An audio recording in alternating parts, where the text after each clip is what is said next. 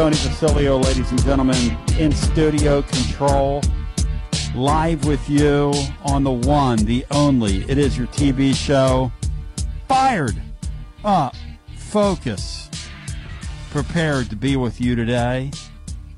Florida Gators in town.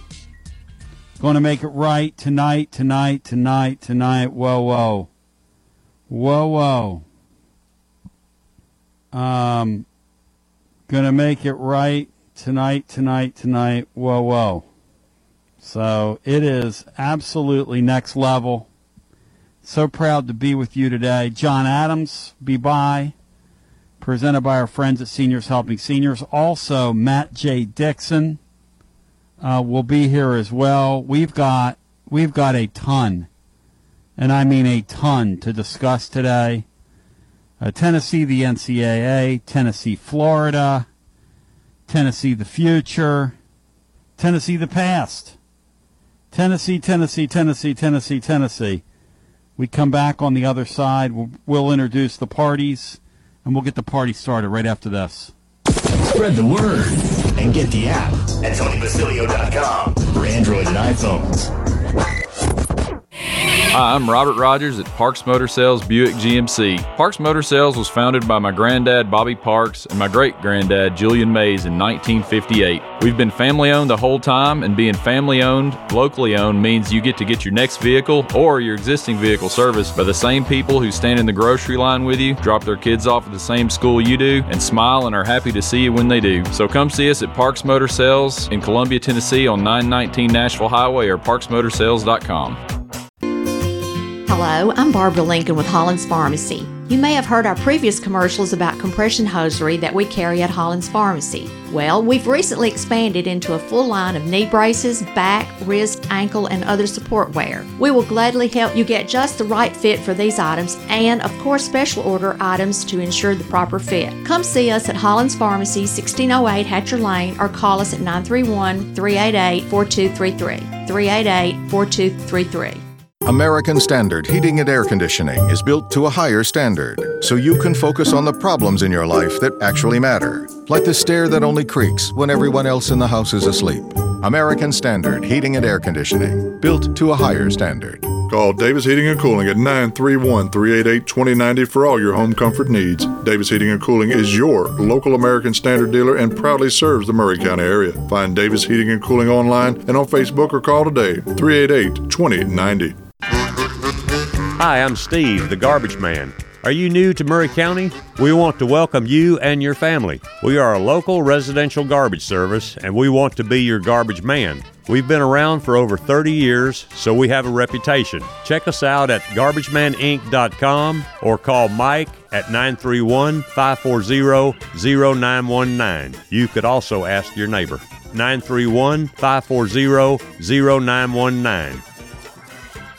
Are you thinking about a new fence? Maybe you need a pole barn. Then you should give Sands Fence Company a call. That's 931-309-1644. Will Sands has built his business based on the principles of honesty, quality, and integrity. Sands Fence Company has been in business for over 20 years, providing the community with farm, residential, and commercial fencing, as well as pole barns and buildings. Call today for a free estimate. Sands Fence Company, 931-309-1644. 931-309-1644.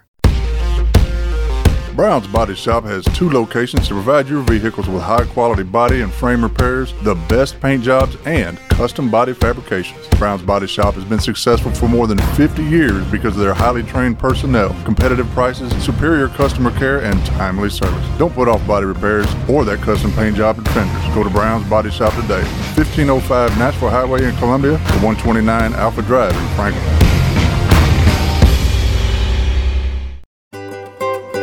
For 40 years, the Jeweler's Bench has worked hard for their customers and provided the highest quality jewelry at the best price. They keep going back. Recent renovations have allowed them to expand their inventory. More high-quality jewelry, custom vintage and estate pieces, and professional jewelry and watch repairs. They also buy gold. The Jeweler's Bench, still here, still great service. 808 Trotwood Avenue, Columbia. Looking for convenience? Try Quick Mart Convenience Stores, conveniently located all across Murray County, southern Middle Tennessee, and North Alabama. Whether stopping in on your way to work for coffee and a biscuit, taking a plate lunch to go, or grabbing something cold to drink after a long hot day at work, there's always one nearby. Quick Mart Convenience Stores, conveniently located all across southern Middle Tennessee and North Alabama. Proudly serving Shell gasoline. Hello, this is John McEwen with McEwen Group Real Estate, located at 17A Public Square in beautiful downtown Columbia.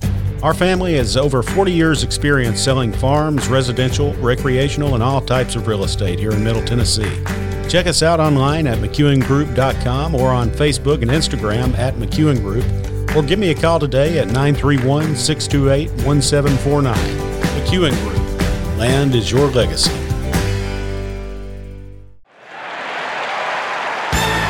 This is Drake. Join Clayton Harris and I on Mondays, Thursdays, and Fridays on our new show, the Front Porch Sports Radio Hour, beginning at 4 o'clock to 5 o'clock. That's on Monday, Thursdays, and Fridays. Everything Southern Middle Tennessee, from college to high school to pro, you name it, fantasy, we're going to talk about it. Be there on Mondays, Thursdays, and Fridays, 4 o'clock to 5 on the Front Porch Sports Radio Hour.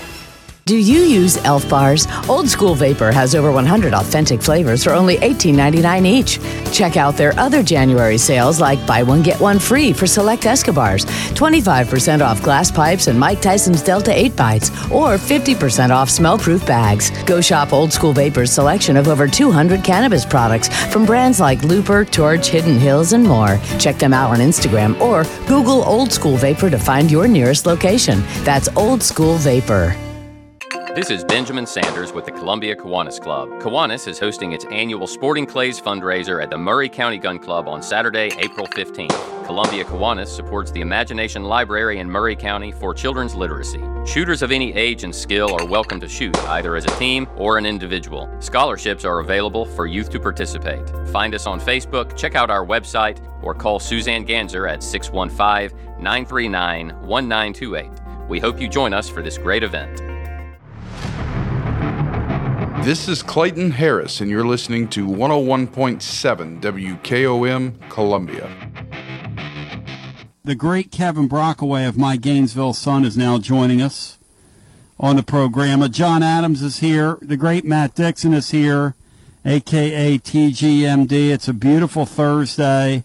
Actually, it's not. The weather's kind of going to be spotty today, and who knows, cold and rainy later, who knows. But Kevin Brockaway is joining.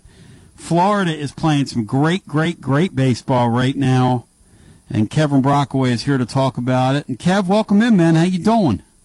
Good. How are you guys up there? They're going to get the game in tonight or no? John Adams, I turn to you. You're our chief meteorologist of the Knoxville News Sentinel. John Adams, are we getting the game in tonight?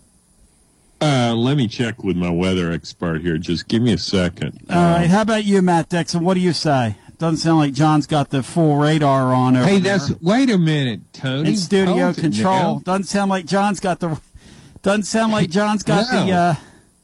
Matt, what do you say, buddy? Tony, what does Matt Dixon? They're getting the game in, okay? Okay, they're getting the game in. Okay.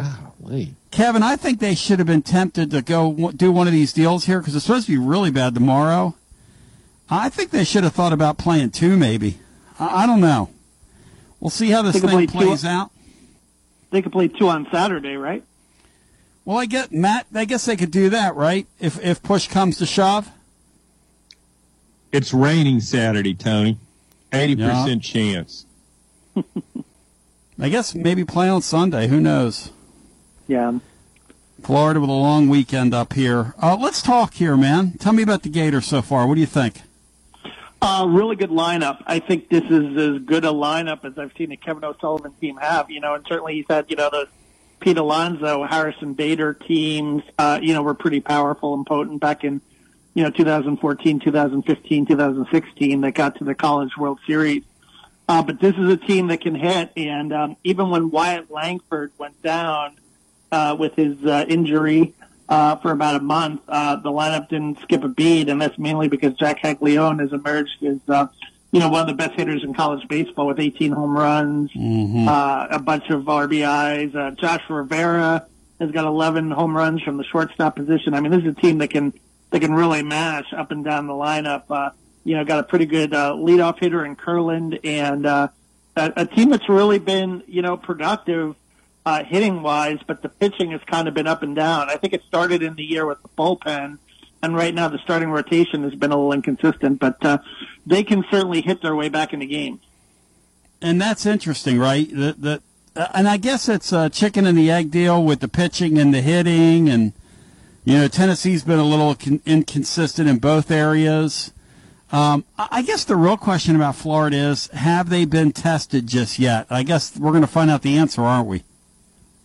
Yeah, they had an opening series with Alabama, and Alabama is certainly a team that, when you look at them, they're 6-3 in the SEC West, and they took 2 or 3 from them at home, then obviously swept Ole Miss, a team that's struggling on the road, but that was their first, road sweep in Oxford since 1986, and then came home and took 2 or 3 from Auburn, kind of had an off night on Friday night, and again, Sunday had to rally, but I think, the big question mark is, you thought the strength of this team was going to be in its starting rotation, and it really hasn't been. They've just been kind of up and down so far. Brandon Sproat's been inconsistent. He's been the ace, but, he threw a one-hit shutout against Alabama, and then against Auburn, last week couldn't get out of the second inning, gave up 8 runs. So it just depends on what you're going to see. And don't forget, Sproat is a guy who was drafted in the 3rd round and turned down a contract offer from the Mets to come back. So Sproat got kind of lit up Friday, right? Like what happened there, particularly to him? Yeah, I think it was just, probably something mechanical and something that maybe the Auburn, hitters were seeing.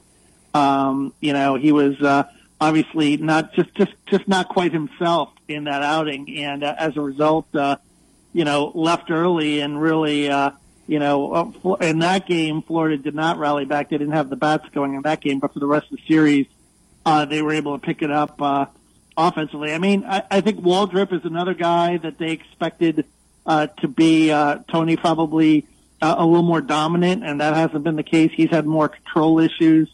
But Sproat is a guy that when he's dialed in and when he throws strikes, can be really effective. Matt Dixon, jump in here as we visit Kevin Brockaway joining us, Gainesville Sun. Hello, Matt Dixon. Is Matt Dixon there? He is hooked up. Matt is. Hello, I Matt see Dixon. He's muted. Hello, Matt Dixon. Hey, John. Hey, do you have anything you might want to ask? Okay, since Matt's gone dark. Yeah, Kevin, I was curious. You've covered all sports there at Florida. I wonder how involved is the Florida baseball program with NIL? Because I think Tennessee's very much involved with it. LSU is too. But a lot of schools I don't think are investing that much NIL-wise in baseball. I just wondered where Florida is in that regard. Well, it's interesting because Eddie Rojas, who, founded the Gator Collective, was a former Gator baseball player. So I think they are getting some guys through that, and certainly, you take a look at some of the transfers even, a guy like Riopel, a guy like Kirsten Waldrop. I think they've been able to, lure people with some minor deals, but I don't know if they're necessarily breaking the bank per se, but I think that there's opportunities out there throughout the whole athletic department in regards to NIL, and I think some baseball players are definitely benefiting. It's pretty interesting to stop and think about because obviously Florida had that, depending on who you listen to, the Rashada quarterback. They had the NIL hiccup. Have they gotten that thing straightened out across their other sports? I think so. I think they're trying to, bounce back in that regard. I think with, the whole recruiting landscape, though, it's obviously very competitive, right, Tony? And I think you've got a lot of different entities or, different schools that are angling and trying to come up with the better collective than the other school. And Florida is still in the process of forming what they believe is to be a good strategy in that, regarding NIL. And, Billy Napier's been on a speaking tour. He's talked about, you've got to do it with integrity too and so forth. But I don't know, is integrity out the window at this point when it comes to what's the point? Right. Yeah, what's the point? Right. It just doesn't seem like, there are really any guidelines, and if there are guidelines, it's not being enforced. It's kind of like, everybody's going, 90 miles an hour on the Florida Turnpike, and Florida's going 70 miles an hour. So there's got to be, I think, some give and take. And they also changed the law in Florida where the administration, the schools could be a little more involved in the process, which certainly for a school like Florida that, likes control, I think that will certainly help and suit their purpose. Kevin Brockway breaking it down scientifically with us today. So back to this series, Florida can mash. Their pitching hasn't been what it's supposed to be, I would say, to this point. Tennessee's starting pitching's been a little bit of a mystery. They've been getting ahead in counts and then getting hit while they're getting ahead, particularly their starters. Smaller ballpark. Advantage whom here? What do you think as you size up this series? I mean, I like Florida in the smaller ballpark because of their ability to mash and because they have so many power hitters. I think that's going to certainly play really well for them. But they're going to have to be able to pitch, too. I would expect that there's going to be a lot of high-scoring games in this series. You're going to see a lot of, 9-7, 10-8 kind of games just because of the way this team is constructed. And, even on the back end, I don't know if a true closer has really emerged. I mean, certainly they've got some question marks there. But Brendan Neely's been pretty good. But the 7th and the 8th inning have been kind of an issue for Florida this season. So, they can let teams back into the game with their bullpen. So the message here is don't turn away. If you're a Tennessee fan and you get down 3 or 4 runs tonight, don't change that dial is your advice. Yeah, and I think that's the case. But I do think that, Florida's pitching, I mean, they've got some talented arms that could figure it out at any time. They just haven't yet, and I think control, like I said, has been a big thing. I mean, you look at some of the walk totals of some of these guys per innings pitched. It's Hurston Waldrop, like I said, 22 walks in 33 innings. So he can get some guys on pace, but he's also, got 66 strikeouts. So he's a guy that can kind of get in jams and get out of jams with the strikeout pitch. They've given up. I mean, the 3 starters have combined to give up 10 homers in 9 games, 9 SEC games. We're close to 25 overall. So they are prone to give up a long ball on occasion. But really the thing, too, is the walks. And wild pitches, too, have been a big issue. Hurston Waldrop has 6 wild pitches.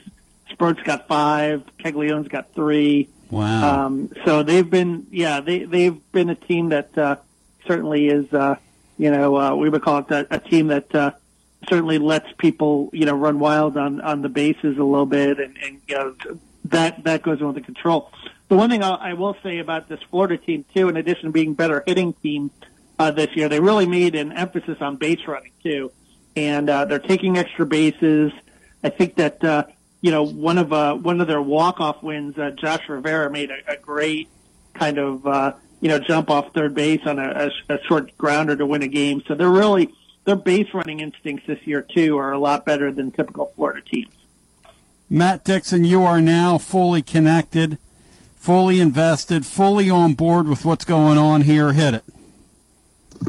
Yeah, just going off the base running stuff. Situationally, Florida leads the SEC in a lot of the key hitting categories, like with runners on base, with 2 outs. Was that an emphasis this offseason for O'Sullivan?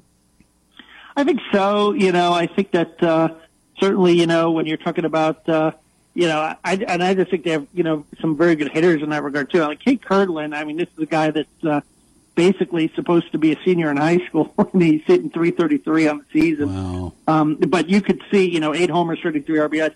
You can see in their approach. I mean, this kid is just a really mature hitter for his, and it has been really a big addition to the lineup. And then, in addition with Caglione, who, was out last year with an injury, 18 dingers and 46 RBIs.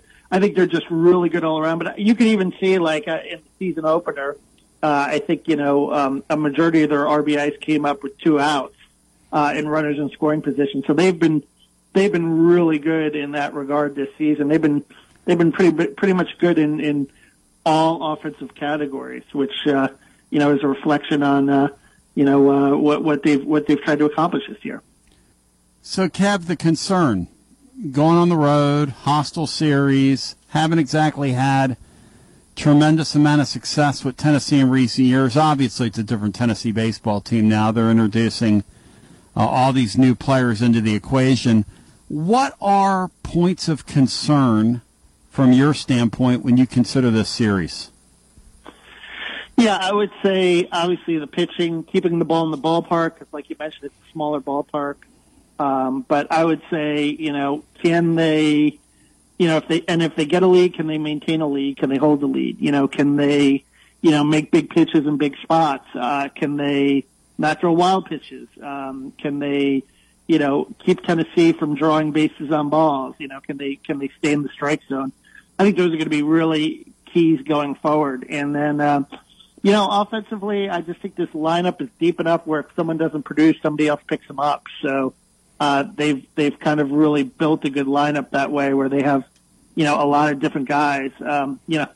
Ryapel, is a guy that, he's got 34 RBIs, and then you got a backup catcher in Luke Heyman who, is hitting 432, and he can DH a little bit. So they just have a lot of options up and down that lineup that can really hurt you. So your thoughts, what's going to happen?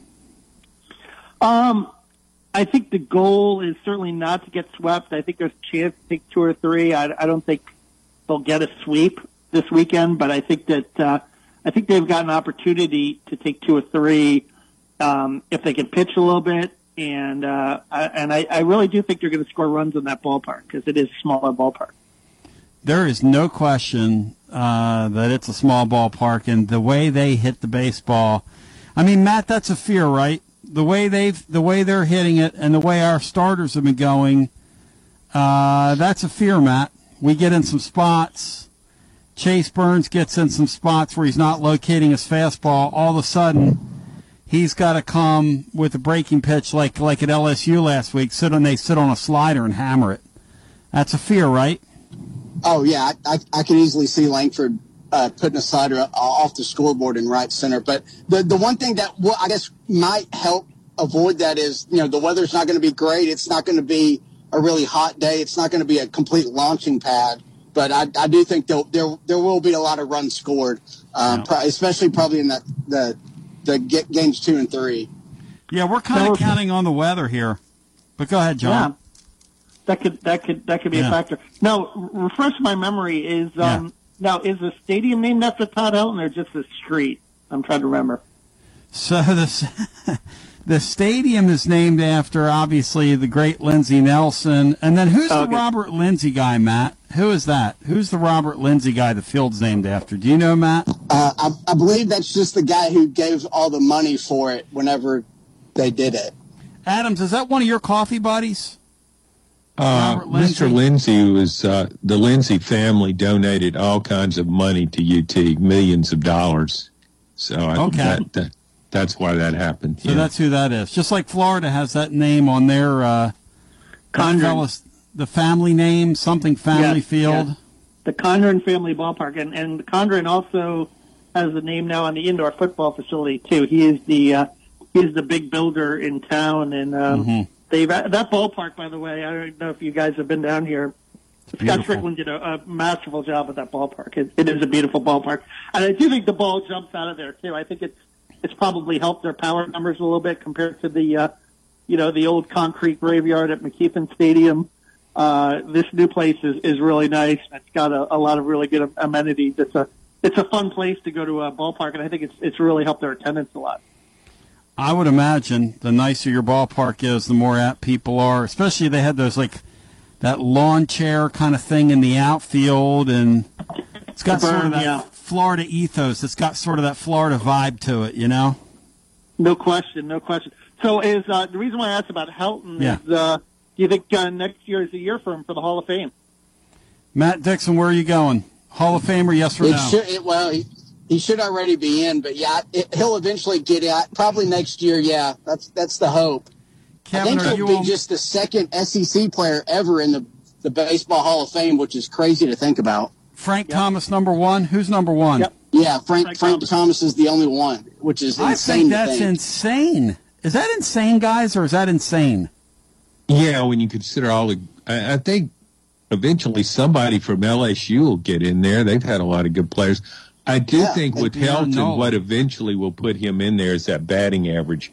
Because his batting averages decline in Major League Baseball, and they've been declining for a while, it's just hard to argue with his batting average, his lifetime batting average. I'll tell you one guy that won't be getting in, and that's that bum Aaron Nola up in Philly. Total bum. Guy is a total, complete bozo, the clown. There's your LSU guy, John. Yeah, that's your LSU guy. There's the hope. Prejudice. I mean, I'm sorry the Astros, my Astros, are better. No. Maybe Pete Alonso with the Gators. I love Pete Alonso. Now that is a cool he'll dude. Get in the maybe he'll get in the Home Run Derby Hall of Fame or something. You think they saw that coming down there? Him being that kind of major league player, Kev? I saw it when I covered him. And the thing about Pete too is he had that really good personality too, that colorful personality. I remember Sully kind of tried to mute him and not make him available for a lot of interviews, but when we did talk to him, you could see that not only did he have that colorful personality, but he also had a work ethic about him that I think you could see that was going to carry him. And I remember, going down to St. Lucie and doing a story on him a year or two after he left Florida, and they just praised basically how hard of a worker he is. And look, he's never going to be a Gold Glover at first, but he's improved a lot in that area of his game too to become really a more well-rounded player. You're the man. I hope you have a Dwight Gooden. Absolute pleasure. How is Graham Mertz faring down there, and how much fear should the Volunteers have of that Gator offense at this point? Well, I think we're going to see more next week in the spring game, but there are some receivers, having Ricky Pearsall back, and there are a couple of freshmen. Andy Jean has really impressed me as a true freshman. I think he's a guy that might see the field right away and be a little bit of a weapon. And, Graham's been okay. Jack Miller's been okay. I think that their hope is that Graham will be a guy that can run the offense really well, and that they'll be able to do more with the offense with Graham Mertz. But you're not going to see those, 80-yard runs like you saw with Anthony Richardson last year. It's just going to be a different kind of offense, and an offense that's going to be probably a little bit more, methodical and get down the field. Are you surprised on the way out? Because I'm a little surprised at the attention Hendon Hooker's gotten from the NFL. Are you surprised that Anthony Richardson has risen like a rocket ship in the eyes of some in the NFL?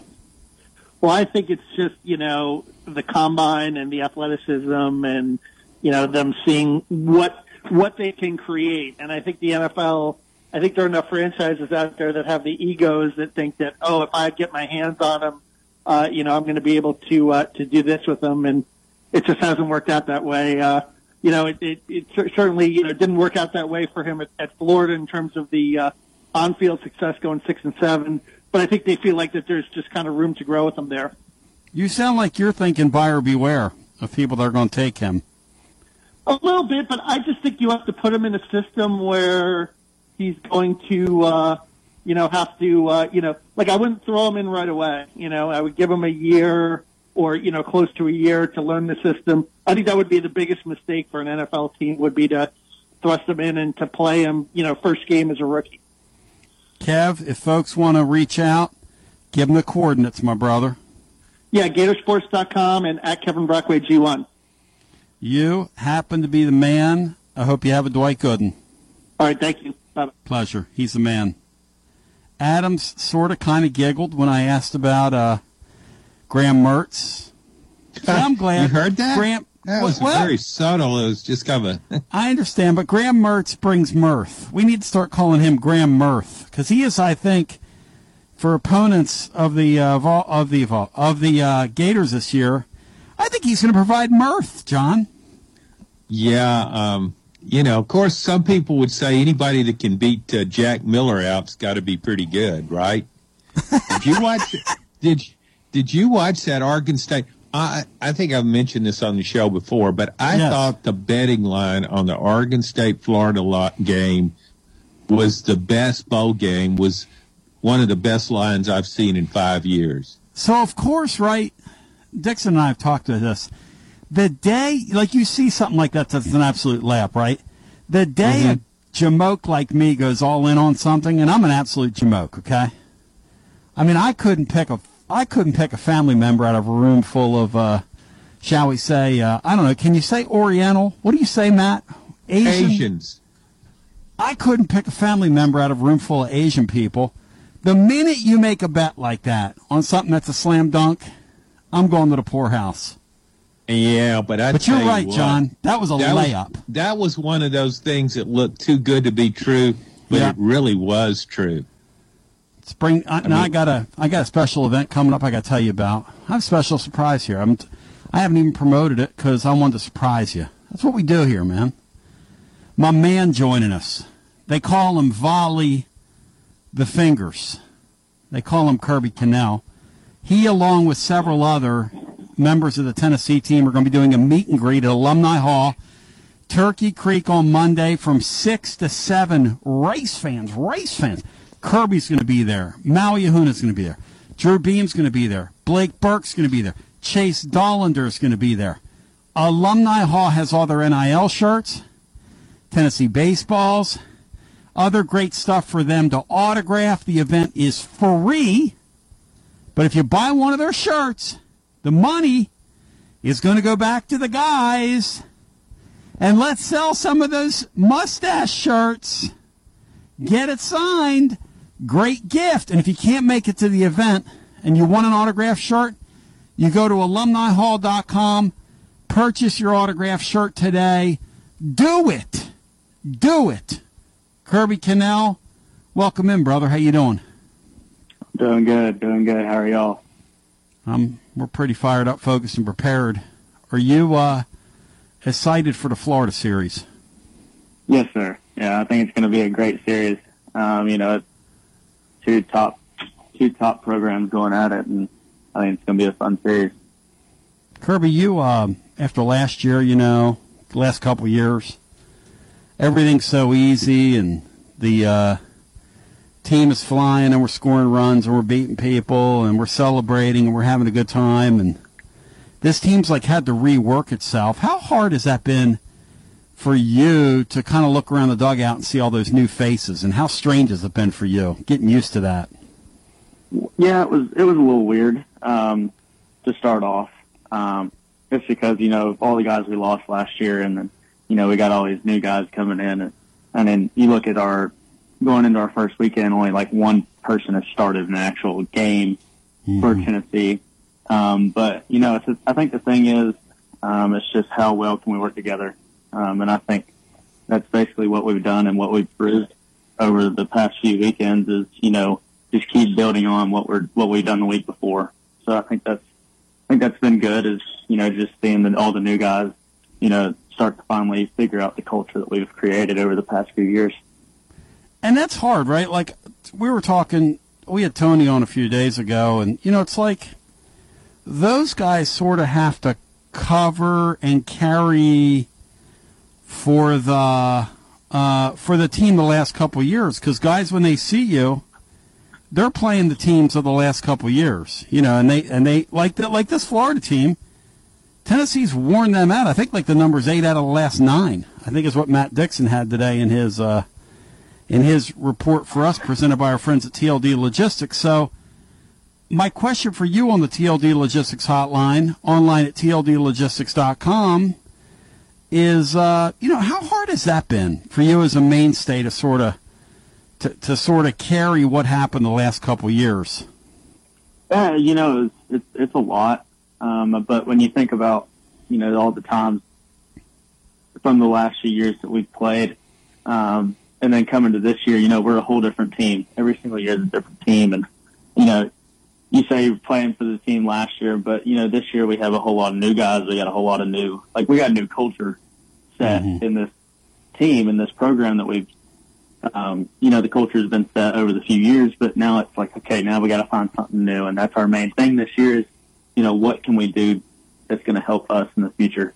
So I think just being able to play for each other, being able to play for the guy beside you.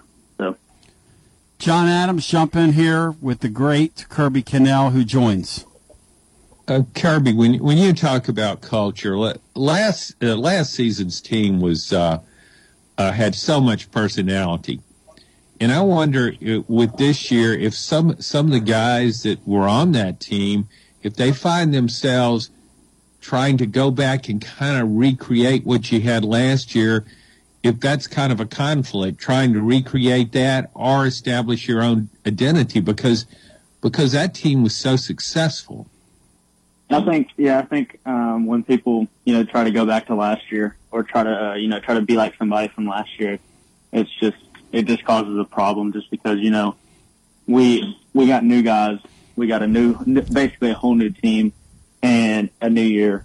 So you got to treat it as a new year. So, what you did last year isn't going to help you this year. It might end up, helping you in the long run, say like this guy can throw a heater up, but, this year hasn't really thrown a heater up. But, it's just being able to, work on the things that you've done over the past few years or, looking at the new guys is, what have you done over the past few months that can help you in the future? So, just being able to, just think about what you're able to do and how the guys next to you are able to help you. Kirby, how could anybody try to be Drew Gilbert? Wouldn't that be a challenge? You have to be a special human being to do that. A complete nut job, actually, would be the way we would say that in code. 5 volunteers will be Monday. Alumni Hall in Turkey Creek. Kirby's been a part of these in the past, and they're always terrific. 6 to 7, I meet and greet with him and 4 of his friends. Kirby will be there. Maui Ahuna will be there. Drew Beam, Blake Burke, Chase Dollander.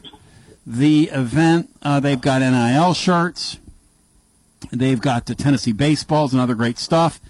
The event is free if you buy one of the shirts, and money goes back to the guys. Let's take care of them.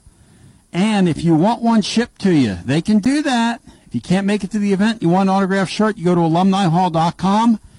Purchase your autographed shirt today. Yay, yay. Matt Dixon, jump in here. Kirby Cannell on the line with us, Tennessee and Florida tonight. And welcome in, Matt. Go ahead. Yeah. Thanks for joining, Kirby. Just with the pitching staff this year and just kind of overall, not the numbers from last year, do you get a sense that guys maybe are trying to do too much on the mound? Maybe some of the starters that they're trying to be too perfect, I think was Vitello's reason. Like, what do you think has been the issue on the mound so far? I think I think there's just not a lot of, all 3 of our starters are going out there and they're competing every single day. Whenever they get the ball and, they take it and they roll with it. But I think it's just, just going out there and I think it's just, got to be able to compete with every single pitch. I think there's some times where, some pitch, might not have some conviction behind it, but, and then the other team just take off with it. But I think it's just having the conviction behind your pitch and, being able to, have the composure to stand out there and, be able to control everything because it's your game. How difficult is it, Kirby, to pitch when the defense at times, and again, this is just all a work in progress, right? This is all about my ball club is not what they are right now. My ball club really is what we are at the end of May. That's really kind of how this thing goes, and this thing is very much a work in progress. So from that standpoint, how hard is it in the moment for a pitcher to kind of maintain his focus when, hey, in this inning and you've been a victim of this so far. I mean, let's just call it what it is. There's 5 outs. I got to get 5 outs here this inning, not 4. Sometimes 5 outs. How hard is that when you're on the mound to keep your composure? Yeah, it comes down to having composure and being able to handle the situation. I know we talk about this all the time as pitchers, just being able to stand out there and, know that the guys behind you have your back, and, being able to, when they say they make an error or whatever, you got to be able to give them the next pitch, be ready to go for the next pitch, do it with 100% conviction behind you. And, just knowing that if you give them another ground ball or another pop fly or whatever, that they're going to catch it and they're going to get the job done. When a ball falls, right, or when a guy throws the ball away, whatever the case is, and you guys, I've often wondered about this. I've never asked anybody, but when Frank comes out to the mound, right, and you see him talking, does he say something to the infielders, or is that play already over? Does he ever say, like, hey, man, what are we doing here? Sometimes. But, our main thing is basically just, next play, next pitch. Don't worry about what just happened. Worry about the next thing that's going to happen. It's pretty interesting because I wonder with a guy like that how it kind of runs red hot, and I've sort of watched you this year. It's just got to be difficult. And again, do you just remind yourself, hey, I basically have 8 new fielders rather around me here. There's like this is a brand new baseball team I got around me. Yeah, there's always that thought in your mind, but then you got to think that these guys have been doing this for, 17, 18 years. Just know that, they're here for a reason. They're playing for a reason because, we aren't just going to have anybody out there. We're going to have the best 8 or best 9 that we got out on the field, and, we're going to roll with it. In other words, you're not going to have me out there. Kirby Cannell joining. I mean, that's he didn't say that, but in other words, we're not going to have some jabroni like you have to deal with in high school baseball. Florida, they're hammering the baseball. Kirby, talk to me. These guys are hammering the baseball, hitting a lot of balls out of the park. How mindful are you when you go up against one of these teams that's really swinging it well? Yeah, it's just another day out on the mound. We're going to throw to get them to swing the bat. Our thing's not for strikeouts. Our thing's to throw strikes and make them swing the bat. So pitch to contact. And, whatever happens. If they hit one out, they hit one out. If they hit a ground ball, we're going to make the routine play and, roll with it. So I think that's the main thing is, you just pitch to contact and then whatever happens. Tell me about this autograph opportunity. Meeting and greeting with people. You seem to be so well equipped for this. Some guys are shyer than each other. Of the fellas that are coming here, who's the shyest in the group that's going to be there? Let's see. I think the shyest might be Maui Ahuna. I knew you were going to say that. Yeah. But I don't know. Maui's opened up a little bit ever since he got on campus. So, I don't know. I think we're all pretty outgoing. So I don't know. It's going to be awesome. Everybody should come out to Alumni Hall on the 10th for meet and greet. Meet me, Chase, Burke, Beam, and Maui from 6 to 7. And it's going to be fun. Make sure you buy some T-shirts. We need some money. The only way we can make money. So buy your T-shirts. And again, if you aren't able to make it, you can buy your T-shirt online and we can autograph it and we'll ship it to you. And Beth tells me the autographs for the online stuff she said, hey, man, we're going to take care of people with tender love and care. This is not one of these deals where we're just going to, you're going to get an autograph that's just thrown on there. I mean, you guys are going to take the time to do it. Oh, yeah, for sure. We're not just going to have like a little stamp and, just stamp our name on it. We're going to take some time and, make sure it's a really clean, crisp signature for you. Matt or John, any other final thoughts for the great Kirby Cannell, who this weekend, no doubt, is going to be called on to in high leverage situations to do what he does? Any other final thoughts, guys? I just want to ask Kirby, were you one of the ones that put the Florida football helmets on after the sweep last year? Because that was low key one of my favorite moments of the season. Yes, I did partake in that. And, of course, our own Evan Russell was in the middle of that, obviously. Who was the ringleader of that, Kirby? Whose brilliant idea was that? Do we remember? Evans. Hey, Evan said you're the best defensive pitcher that's been at Tennessee when he was there. So he gave you some props on Monday. I mean, big love. Perfect. We're talking. Perfect. He said, All Tony. Well, here's how he prefaced it, though, Evan. Kirby, I don't know if you want to visit this with him. He said, I wouldn't let the way that guy looks fool you.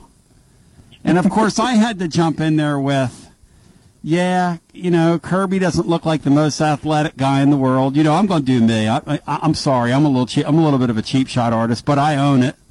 He said, Tony, you wouldn't believe how well this guy moves, how soft his hands are. He said if somebody bunts the ball around him or hits the ball around him, the infielders know they can almost relax because he is going to handle the play. He said this guy was the best fielding pitcher that we had. He's the best fielding pitcher over there right now. I mean, Matt, he was really popping for him, wasn't he? Yes, he was big time. Yeah, Tony's not making that up like he's. No, for once in my life, I'm not speaking in hyperbole here. So he was really giving it up for you, Kirby. And what should we know about Evan as we proceed to go through the rest of the baseball season with him? Is there anything about that knucklehead that? Because I'll tell you what, man, he really, really knows the game, and he's been a real blessing to us as he joins us on Mondays. He is a guy that actually really does know the game, and I think what really helped him his last year was, going from the outfield to catching, just because of how well he knew the game, how well he knew how to call the game back there. Just Coach A really trusted him and knowing what pitches to call and everything. And I think y'all are in great hands with Evan. He understands the game very well. He knows what guys are capable of doing, what guys are capable of not doing, and stuff like that. So I think y'all are in good hands. He's not afraid to call it right down the middle either. Nope. Was he like that behind the scenes? Yeah. I mean, he'd let you know. So Monday, it will be Kirby Cannell, Maui Ahuna, Drew Beam, Blake Burke, Chase Dolander, Alumni Hall, Turkey Creek, 6 to 7. Get out there, support these guys, and how about it, man? How about a great weekend this weekend? What do you think? You feel like something good's about to happen this weekend with the baseball team? Yes, sir. I think it's going to be another great weekend. I think it's going to be a good weekend for the Vols. Brother, I hope you have a great day, and it's always a pleasure spending a few with you. Thank you, Kirby. Anything else you want to add here on the way out? The floor is yours. Hit it, my man. Just make sure y'all come out to the meet and greet on Monday and go Vols. Thank you, brother. TLD Logistics Hotline. Kirby Cannell joins. John, he's a lot of fun. They're a lot of fun. It's almost like these guys need a signature moment this year. I don't want to say to win the fans over, but I do want to say win the fans over, John.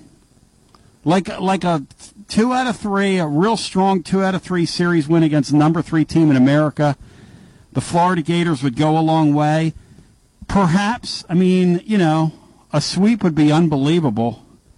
But I get the sense that Vol Nation's kind of looking at the baseball team right now sort of pensively. Like, who are you guys? Am I wrong? No, but I don't think it's a matter of. I don't think Tennessee has lost any fans in baseball. I think the fans genuinely really like this baseball program. They like Tony Vitello, of course, and they like this program. And I think most fans understand this isn't last year, that was a once-in-a-generation kind of a team going 57-9. And I think a lot of fans look at it like, okay, so we're not dominant now. Mm-hmm. But they can think back to last year when Tennessee was dominant, and it came one game short of the College World Series, and they can remember that the team celebrating at the end was an SEC rival, Ole Miss, which struggled for much of the year, seemingly had underachieved. But I think a lot of fans look back at that. I got a couple of emails about that this week. I think a lot of fans look back at that and say, okay, we had our super season, but just because we're not super right now, it doesn't mean can't go to the College World Series. So I don't think fans feel as though this team is doomed to mediocrity of anything of that nature. But I do also think there is some a kind of a wait and see. I think fans are waiting to see this team like they think it's going to get much better, and they're just waiting for that game, waiting for that series. Maybe the Florida series is it. But I thought it was significant last weekend that Tennessee won that last game and scored 14 runs against LSU, because that series was really looking like it was going to be an LSU sweep. And I think that last game, was meaningful for Tennessee. I really do. Well, let's think about this. How many times do you have a situation where you get that final game of a series where you've already lost 2? Yeah. And you're thinking to yourself, you're going to get hammered today. I mean, and especially the way, Matt, I go back to the way Tennessee lost both those games, and I mean, I know a lot of people say, well, Tony, why are you asking a pitcher, about the fielding stuff? The fielding stuff, Matt, is a big deal right now. The fielding stuff, and the pitchers were involved in some of the fielding stuff last week, but the fielding stuff kind of kept Tennessee from winning the series last weekend, Matt. That's what happened. Yeah. You definitely had a chance that first game to kind of steal it when you had tied it. So no, the fielding's a huge part. If you look at the teams that field the best in the SEC are typically the ones that are at the top of the standings. It goes hand in hand, and Tennessee was really good last year there, and they've had some struggles, especially in league play this year, which has kind of cost them the 2 games down there in Baton Rouge of at least having a chance to win them. So yeah, I think John's right that this team was always kind of unfairly going to be compared to last year's team by not just fans, but opposing teams and opposing coaches will kind of take frustrations out on this team that last year's team put on teams. So I do think that is a factor that's at play here. Tony, I think I was talking to Vitello Sunday evening, and he really emphasized what Matt's saying about how this team is viewed through a lens by opponents, at least, is viewed through last season's lens. And when teams play, we saw a great example of that was when Boston College came in here and beat Tennessee. And Boston College has a really good team, perhaps better than anybody here realized going into the game. But the way Boston College celebrated, and I think there's a lot of that going on even in the SEC. And that's another thing Vitello pointed out is, and we know it, you just have to look at the standings from one year to the next, how quickly things can change in the SEC in baseball, because there's so many good programs, and you lose a lot of guys. You could go from top to bottom really fast. I don't think by any stretch Tennessee's going toward the bottom, but I just mean there's a huge variance can be from one season to the next. So it's hard to maintain, because if you can just slip a little bit in this conference. I mean, this is really, we always talk about super conferences in football, but that's what this is. And imagine with Oklahoma and Texas joining it in 2024, what SEC baseball will look like, truly a super conference. Brian wrote a special supplement for us today over at tclub.team, and the truth is Tennessee's got, this is just the rankings across the country, right? Tennessee's got team number 3 in front of them. They've got team number 2 in front of them. They've got team number 8, 9 in front of them, team number 6 in front of them. It's, and the Kentuckys of the world have snuck into the top 10. And, Brian asked today, are some of these folks a product of their schedule? And Brian, what's the answer? They really haven't faced a what you say a challenging. I don't even know if they faced a team that's as good as Texas A&M. Yep. That Tennessee swept yet. That's the question. Florida. A lot. They've had to. I think they've feasted on pretty much all unranked opponents. Yeah, Florida is and that's the weird thing, John. But you don't go through this league unscathed. Like everybody's going to play. Before it's over, you're going to play 3 or 4 hard series. I mean, you're not going to walk out of this thing unscathed. I don't care who you are. Well, Tony, one thing that it's very much like football now. Mm-hmm. If you're in an SEC program, even if you're the worst SEC program, you can recruit to the SEC because you're going to be the hitters are going to be facing the very best pitchers in college baseball. Mm-hmm. The pitchers are going to be facing the best hitters in college baseball. So we have the same thing going that you do in football where, if you're an elite quarterback, wouldn't you prefer to throw against an SEC pass rush and an SEC secondary or two SEC receivers? Because it's going to help develop your game. And I think that's what happens in baseball. So, I mean, we're getting to a point maybe where just everybody in the SEC could be good in baseball. 2 things I never thought that we would see here, okay, in my deal. I'm talking about me. Me talking so much college baseball on here and me talking about the women's tournament last week like I was. And I know people thought I was doing a bit on here, but I'm not doing a bit with either because here's the truth. When you rise to the level of being worth looking at, celebrating, investing in time in, you rise to the level of that. And that is exactly what happened with both those sports. Now, Matt Dixon was on the baseball train, college baseball train, for a long, long time. John, you were on the baseball train for how long? How long has country been cool with you? Really, just the past few seasons. I mean, I've watched more college baseball than I have in all my other years combined, just in the last couple of seasons. Now, maybe we were missing out before, or maybe it's gotten better. Matt can speak to that. Chris Burke can speak to that. Matt, has it gotten better, or were we missing out? The Johns of the world, the if you will, the Johnny-come-latelys, if I can use that term loosely in present company. Were we missing the boat, or has the game gotten better? Which one? Well, I think both are true. I think the game has gotten a little bit better, and I think a lot of games weren't televised. Like the streaming aspect of this, I think, has really helped the sport more than anything because you can watch every game that every team plays. It used to be like when Chris Burke played, their super regional games weren't even televised. My gosh! And now you can watch. I mean, I could watch MTSU and Lipscomb play a midweek game like on ESPN's app now. Like it's crazy. I think that's been a big factor, but the sport's always been really good.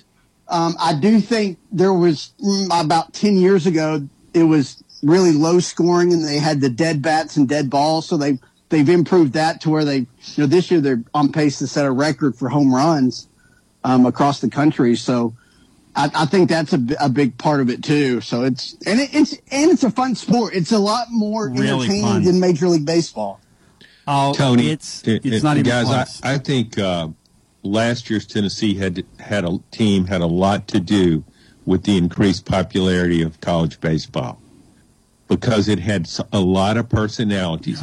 I know it alienated some people. Didn't like it, that in your face attitude, but it attracted viewers. And the same thing happened with women's basketball. Boom. You had Caitlin Clark, boom, a spectacular player. Boom. You had a coach, Kim Mulkey, who dresses to promote. She doesn't go around dressed like that when she's off the court. She knows it's a gimmick, but she uses it. She told me, she said, you wouldn't believe how many tickets my clothes have sold. Because people that might not have had an interest in the sport are intrigued by that, by those outrageous outfits she wears. Yeah. But that's what it's about. It's more than just performance on the field. You got to have personalities. And that's what Tennessee's 2022 team did. Mm-hmm. And my wife had watched no baseball all year. She watched one Tennessee game in the NCAA tournament, and she saw Kirby Cannell that we just had on the show. Oh, I like him. Just the mustache and the persona. So I really like him. She got to meet him after a game this year. I was very excited about him. You know, Titans Bill is saying the same thing. He saw Caitlin Clark over the weekend, and he has been saying, let's go to hour two. We come back on the other side, 865-200-5402. John Adams is presented by our friends at Seniors Helping Seniors online at seniorshelpingseniors.com. Boy, that was a very, very, very quick hour one. In hour two, I want to get into a little bit of this NCAA stuff, tell you what I'm hearing. Tennessee is going to go up to the Queen City in Cincinnati and go before these folks. And I just want to share with you what I'm hearing, because this thing's more serious than I thought it was a couple days ago. I'm not going to lie to you. And we're going to continue. And I was caught, again, full disclosure, I was caught flat-footed on this thing.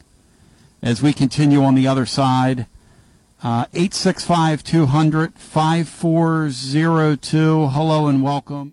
This is Terry Wilcox, a.k.a. The Chicken Man, a.k.a. T-Willie, and you're listening to 101.7 FM WKOM, Columbia, Tennessee. At Columbia Chrysler Dodge Jeep Ram Fiat, you can always count on us for a great selection of late model, low mileage, one owner vehicles. All have been thoroughly inspected and are ready to go. You can even save time and buy online with our online shopping tool. Looking to sell your vehicle? Great news! We're paying top dollar for your trade. All makes, all models, and in any condition. Trade in and trade up today. At Columbia Chrysler Dodge Jeep Ram Fiat, you can count on us. Hi, Terry Tillis from Tillis Jewelry. When you think of diamonds, what do you think of? Rare, precious, timeless, sparkles like the sun. They are timeless and nothing like them on earth. Then do you think, where do I buy local to buy the perfect ring? Maybe a diamond pendant or earrings, or maybe a new diamond band. Look no further. Tillis Jewelry carries all your diamond and jewelry needs. Stop by and see our wonderful collection. And remember, if you don't know your diamonds, know your jeweler. Tillis Jewelry, downtown Columbia. This is Dr. Dominic Mancini from the Dr. Gill Center. If your car was damaged in an auto accident, chances are you'd fix the car. Why wouldn't you give that same attention to yourself? Untreated whiplash injuries of the spinal column may lead to conditions such as headaches, numbness in the arms, neck and back pain. The doctors at the Dr. Gill Center specialize in detecting and treating such injuries from an auto accident. Accident consultations are free. Call mepainfree.com or call 615-551-9224. In today's uncertain world, you can never be too careful about your family's financial future. That's why the Parker Group, a part of Baird's Private Wealth Management, is offering a free second opinion on your financial plans. Let us review your current plan, and we will identify any gaps and offer suggestions to improve it. Please call the Parker Group at 931-548-3737. That's 931-548-3737. Robert W. Baird & Company Incorporated does not offer tax or legal advice.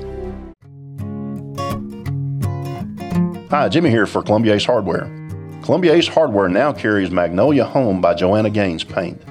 Now their premium quality and huge selection of colors will be right in your neighborhood. Along with the award-winning service and advice Columbia Ace has always provided for your paint projects. Around the block, what you need in stock, with people who know their paint. Columbia Ace, the helpful place. Ace is the place with the helpful hardware, folks. This is Drake. Join Clayton Harris and I on Mondays, Thursdays, and Fridays on our new show, the Front Porch Sports Radio Hour, beginning at 4 o'clock to 5 o'clock. That's on Monday, Thursdays, and Fridays. Everything Southern Middle Tennessee, from college to high school to pro, you name it, fantasy, we're going to talk about it. Be there on Mondays, Thursdays, and Fridays, 4 o'clock to 5 on the Front Porch Sports Radio Hour. Hey, this is Derek Ransom with 10 Pin Alley, voted #1 family entertainment center in Murray County. We offer 32 bowling lanes, giant arcade, laser tag, bumper cars, and a full cafe and bar menu. We also specialize in group events, kids and adult birthday parties, company parties, sports team parties, and holiday parties. We're located at 322 East James Campbell Boulevard in Columbia. Call us today at 931-381-BOWL or visit us at 10pin.com. 10 Pin Alley, it's where the good times roll. Are you looking for a fun event to take the family to? Harmon Scrap Metal is hosting an Easter egg hunt on April 8th from 2 to 4 p.m. at Woodland Park in the Fallen Heroes Shelter. This will be fun for the whole family. We will have food trucks, prizes, and photos with the Easter Bunny. Come on out and support local. Start times vary by age. Visit our Facebook page, Harmon Scrap Metal, for more information.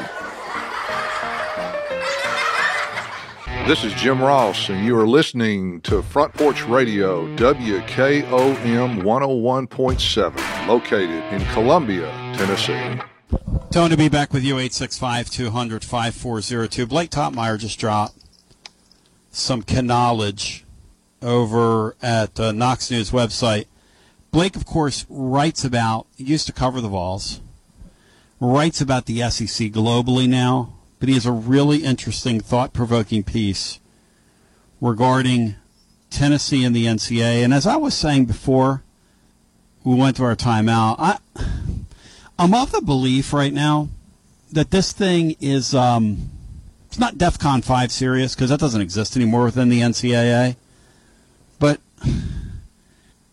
I don't think Tennessee, and yesterday we had on the program the guy that broke the story, Ross Dellinger. I don't think Tennessee thought they were ever going to be in this position. And by the way, they're in this position. Blake Topmeyer says the following. Instead of agreeing to sanctions with negotiated resolution that equals a plea deal, the Vols will argue their case in front of the Infractions Committee during an April 19, 21st hearing in Cincinnati. Surely the Vols aren't prolonging this to quibble over minor penalties. If the NCAA had offered to let Tennessee off with a slap on the wrist while sending Pruitt's career to the incinerator, Tennessee's administrators should shake the NCAA's hand, swallow the tolerable sanctions, and say, pleasure doing business with you. That's why Tennessee taking its case to the NCAA hearing indicates trouble at the 11th hour. Postseason ban level trouble, Topmeyer asks? That's unclear. But any stiff punishment would come as backfire in the face of Tennessee's strategy to cooperate with the NCAA, not self-imposed stiffer penalties, and its rejection of a more amicable settlement with Pruitt. NCAA enforcement last summer said Tennessee, quote, failed to monitor its football program, while Pruitt and his lackeys made a mockery of the rules and funneled almost $60,000 in cash and gifts to athletes, recruits, players, families. The level to which Tennessee is sanctioned for the Level 1 failure to monitor charge will be crucial to the Vols' ability to build momentum under third-year coach Josh Heupel, who has restored the program to its best footing in 2 decades. And Blake goes on here, and I want you to listen. This is worth camping on for a second, because I want to ask Sean about this. The case is a litmus test, for whether the NCAA enforcement has evolved beyond punishing athletes who were not involved in the scandal. Tennessee may face threat of stiff NCAA sanctions. They're the guinea pig of sorts after the new Constitution went into effect last August. Previously, institutions that cooperated with the NCAA's investigators left themselves vulnerable to stiff punishment, including postseason bans from the Infraction Committee. Tennessee hopes that its cooperation will be honored or pinned to one sentence in the 20-page Constitution the NCAA has released that says, quote, to the greatest extent possible, penalties imposed for infractions do not punish programs or student athletes not involved nor implicated in the infraction. In other words, this Constitution outlines a reduced chance for a postseason ban or other penalties that punish current athletes for the sins of a past regime. The NCAA, though, Topmeyer goes on, and this is where this thing gets really interesting. After talking to Dellinger the other day, and he said, Tony, there are two components of this, and there's also two arms at work. One is lack of institutional control. The other biggie is failure to monitor. Tennessee's been charged with failure to monitor. And that's a biggie. The question becomes, at whose feet do you lay that? Tennessee wants to lay it at the feet of their head football coach. That's their side of it. The outgoing Conehead of Birmingham. However, the NCAA's looking at it and they're going, no, wait a second. How involved was your athletic director, who, by the way, was grading game film, who, by the way, we can do a Google search and find was on the field practicing. We can even find the video. So you're going to have trouble convincing us. I'm not saying he was in the middle of all the recruiting stuff, but he should have at least been, a little bit monitoring this. Anyway, so here's what Blake says. Blake says, as Tennessee Chancellor Donde Plowman described it in January 2021, Pruitt and his associates carried out a, quote, stunning amount of malfeasance. Tennessee evicted the bad seeds, but never ensured the absolution. And Blake's wondering something in print that I wondered yesterday aloud when we had Ross Dellinger on here, or I guess it was a couple days ago, and it's this. He said, this makes me continue to question Tennessee's decision not to fire Philip Fulmer.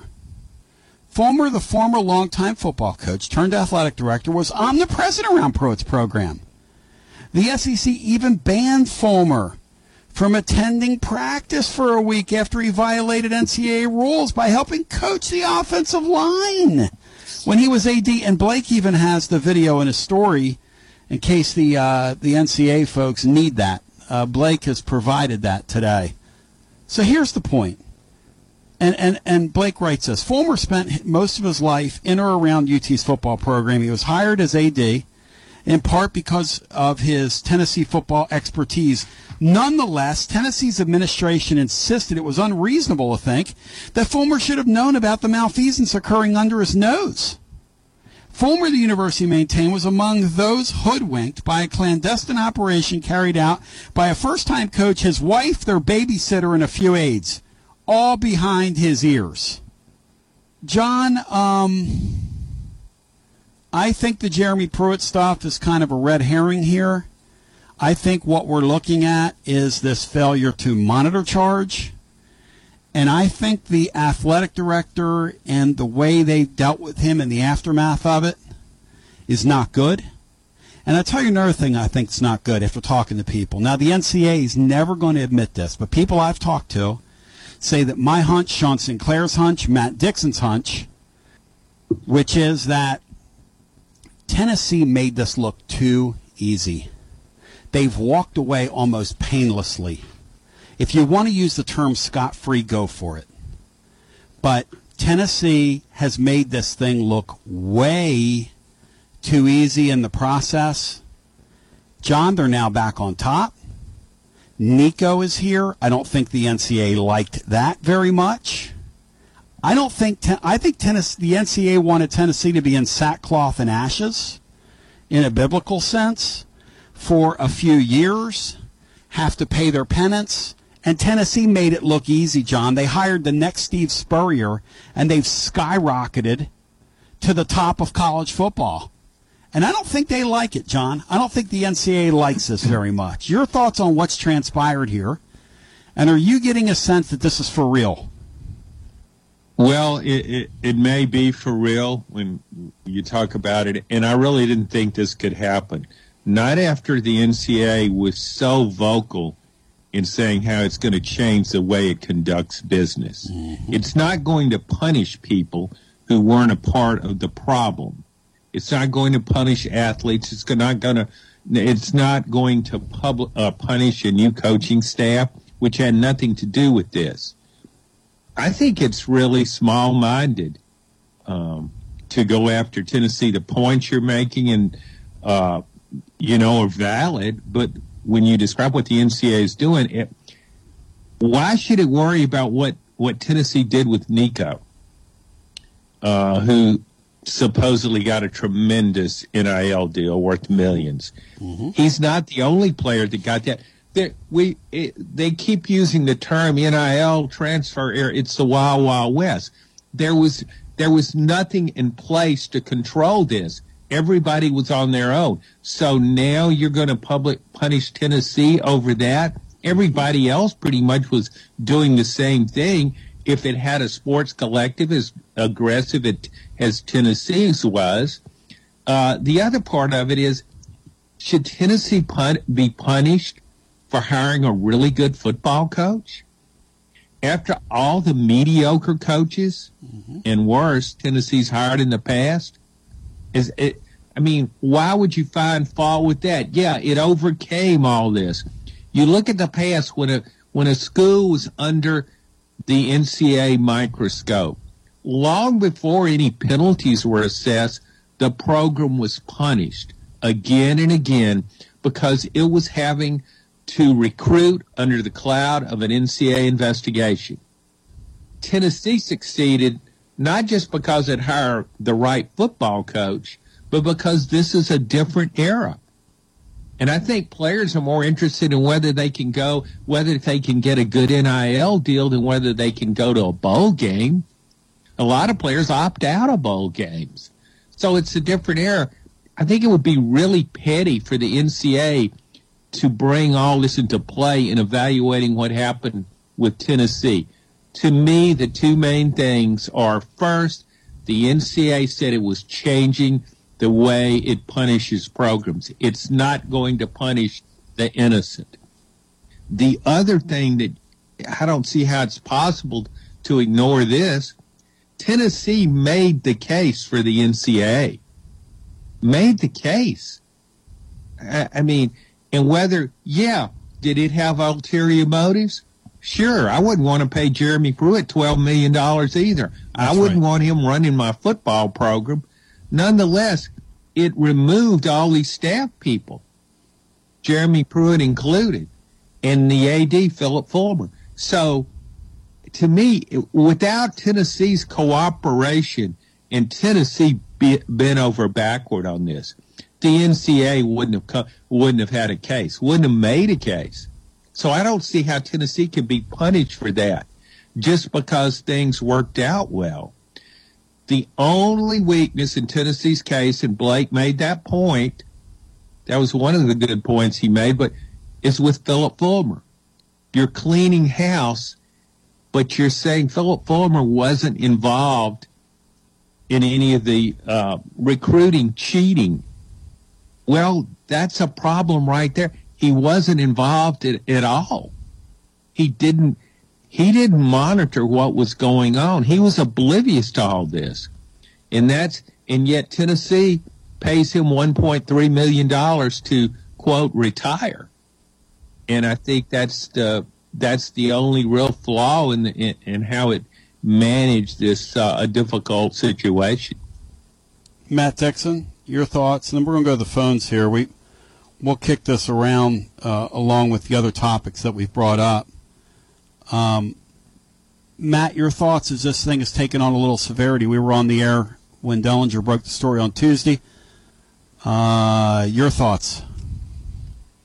Yeah, well, on the Fulmer thing, I know that looks bad, that they let him kind of save face, but wasn't that what that was for? Was just, he had some equity built up and he was a Tennessee guy, so we won't fire him, but we're going to pay him all the money the same amount we would if we did fire him to go away. They essentially did fire him. They just let him go out on his own terms. But I do think that is an issue. But besides a potential postseason ban, what possible punishments could there be that Tennessee would be willing to go to court and fight over? I think that kind of lets you know that it's really, really serious. I agree. I guess they could take a bunch of scholarships away, but again, like John said, they basically admitted that they're going away from those types of punishments for schools. But like outside of a massive amount of scholarship losses and maybe a 1 or possibly 2 year like postseason ban, what possible punishments could the NCAA be wanting to give Tennessee that UT wouldn't agree to avoid all of this? Because if they had agreed on all this, this could have been wrapped up 6 months ago if they had, because it's not like any new information's come out. You know, I mean, they did the investigation with the NCAA. So I don't know. Hopefully you can figure out a way to get it taken care of. Like what's the timetable for all this? Well, it's going to be over by July. I don't think our fan base, Matt. So if you get hit with the postseason ban, would that free up any players to be able to transfer? Yes, they could all leave at that moment. Whoever wants to leave, yeah. And that would be before the season. And that would be like a month before the season too. So that's right. Yeah. Okay. So that you got to avoid that at all costs. That's right. And what's going to happen? It's already happening, I'm sure. If I'm a rival recruiter on another team and I think Tennessee's got a player that I could use, I'm already on the phone with them. And if you don't think that's going on, in light of this, because everybody has the internet. Sorry, boy, I found a way to connect to the internet, as the old saying goes. And you know, John, the thing I think's really interesting here is Danny White had a little miscalculation in the middle of this. He was encouraged by them when he first got here. Hey, while we're doing what we're doing, why don't we just fall on our sword in year one and take a bowl ban? Now, Blake has in his story, I didn't want to read the whole thing, but you can go look at it. He calls it a miscalculation by Danny White, who said, no, we don't need to do that. I know these people. We've cooperated. My family's been at this game a long time, yada, yada, yada. And we don't need to do that. But he was encouraged by the apparatus at Tennessee, and he emphatically put his hand down and said, and slapped his hand on the table and said, absolutely not. We're not doing this to my football. This is my football coach. We are not. Now, Blake has that in that story today. If you don't want to take my word for it, because Tony, you're just sort of the anti-establishment guy. I'm just telling you what it is. It's a real miscalculation. That is something in the eyes of the power players with Danny White that's not going to age well if this thing blows up in his face. Now, it might not. He might walk out of this thing and they might just get a few scholarships slapped. Nobody knows. But when you have to appear before the committee, and what Ross Dellinger said to me, and I talked with several people before getting Ross on, and asked them, what would you ask him? Several people that are kind of, trying to find the story. Because we talk. And when you do what I do, you have to do that. Got to lean on others. And they said, ask him about the postseason ban. Because that's obviously what this thing's about. Now, John, some would say, take the postseason ban. Take it.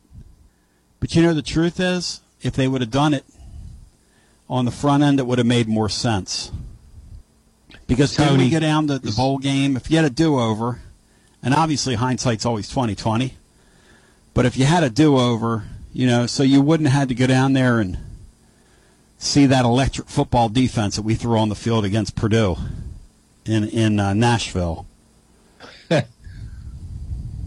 Tony, I thought it was important that Tennessee go to a bowl game that year. There you go. Because it hadn't been to one. And I know the Music City Bowl normally is considered no big deal, but I think for Tennessee's program it was a big deal. It just went 3-7. I don't really fault Danny White that much for that. I still think that you got to look at what the NCAA is doing here. With all that Tennessee did, and with all of its cooperation, and with all that the NCAA, I know I keep going back to this, but with all the NCAA said, if I'm in Danny White's position, I think I would have done the same thing, because I'm saying, okay, they're changing the way they punish people. That's in our favor. We cooperated fully. Even Danny White wasn't here at the time. That was the Chancellor, Donde Plowman. But if I'm looking at all this, I don't think I would have taken a bowl ban either back then, because I didn't think a postseason ban would be in play. But the word not is the way he was Tennessee encouraged. cooperated, but not Blake the way reported, it cleaned house. Yeah, Blake reported today that he was encouraged internally to do that, and he said no. And you say, well, he made the right decision, which is interesting. I don't know whether he made the right decision or not, but I think internally he, if they end up getting slapped, is going to lose some, what do we call it, political capital? Well, but Tony, if Tennessee, let's just say worst case scenario, Tennessee doesn't play in a bowl this year. Mm-hmm. Tennessee's not ready for the college football playoff yet. It's not there. It may be headed in that direction, but I'd be more concerned about a postseason ban in 2024 than I would be about 2023, because that's when you got a 12-team playoff. Mm-hmm. I just don't think a bowl ban has the significance that it once did. I really don't.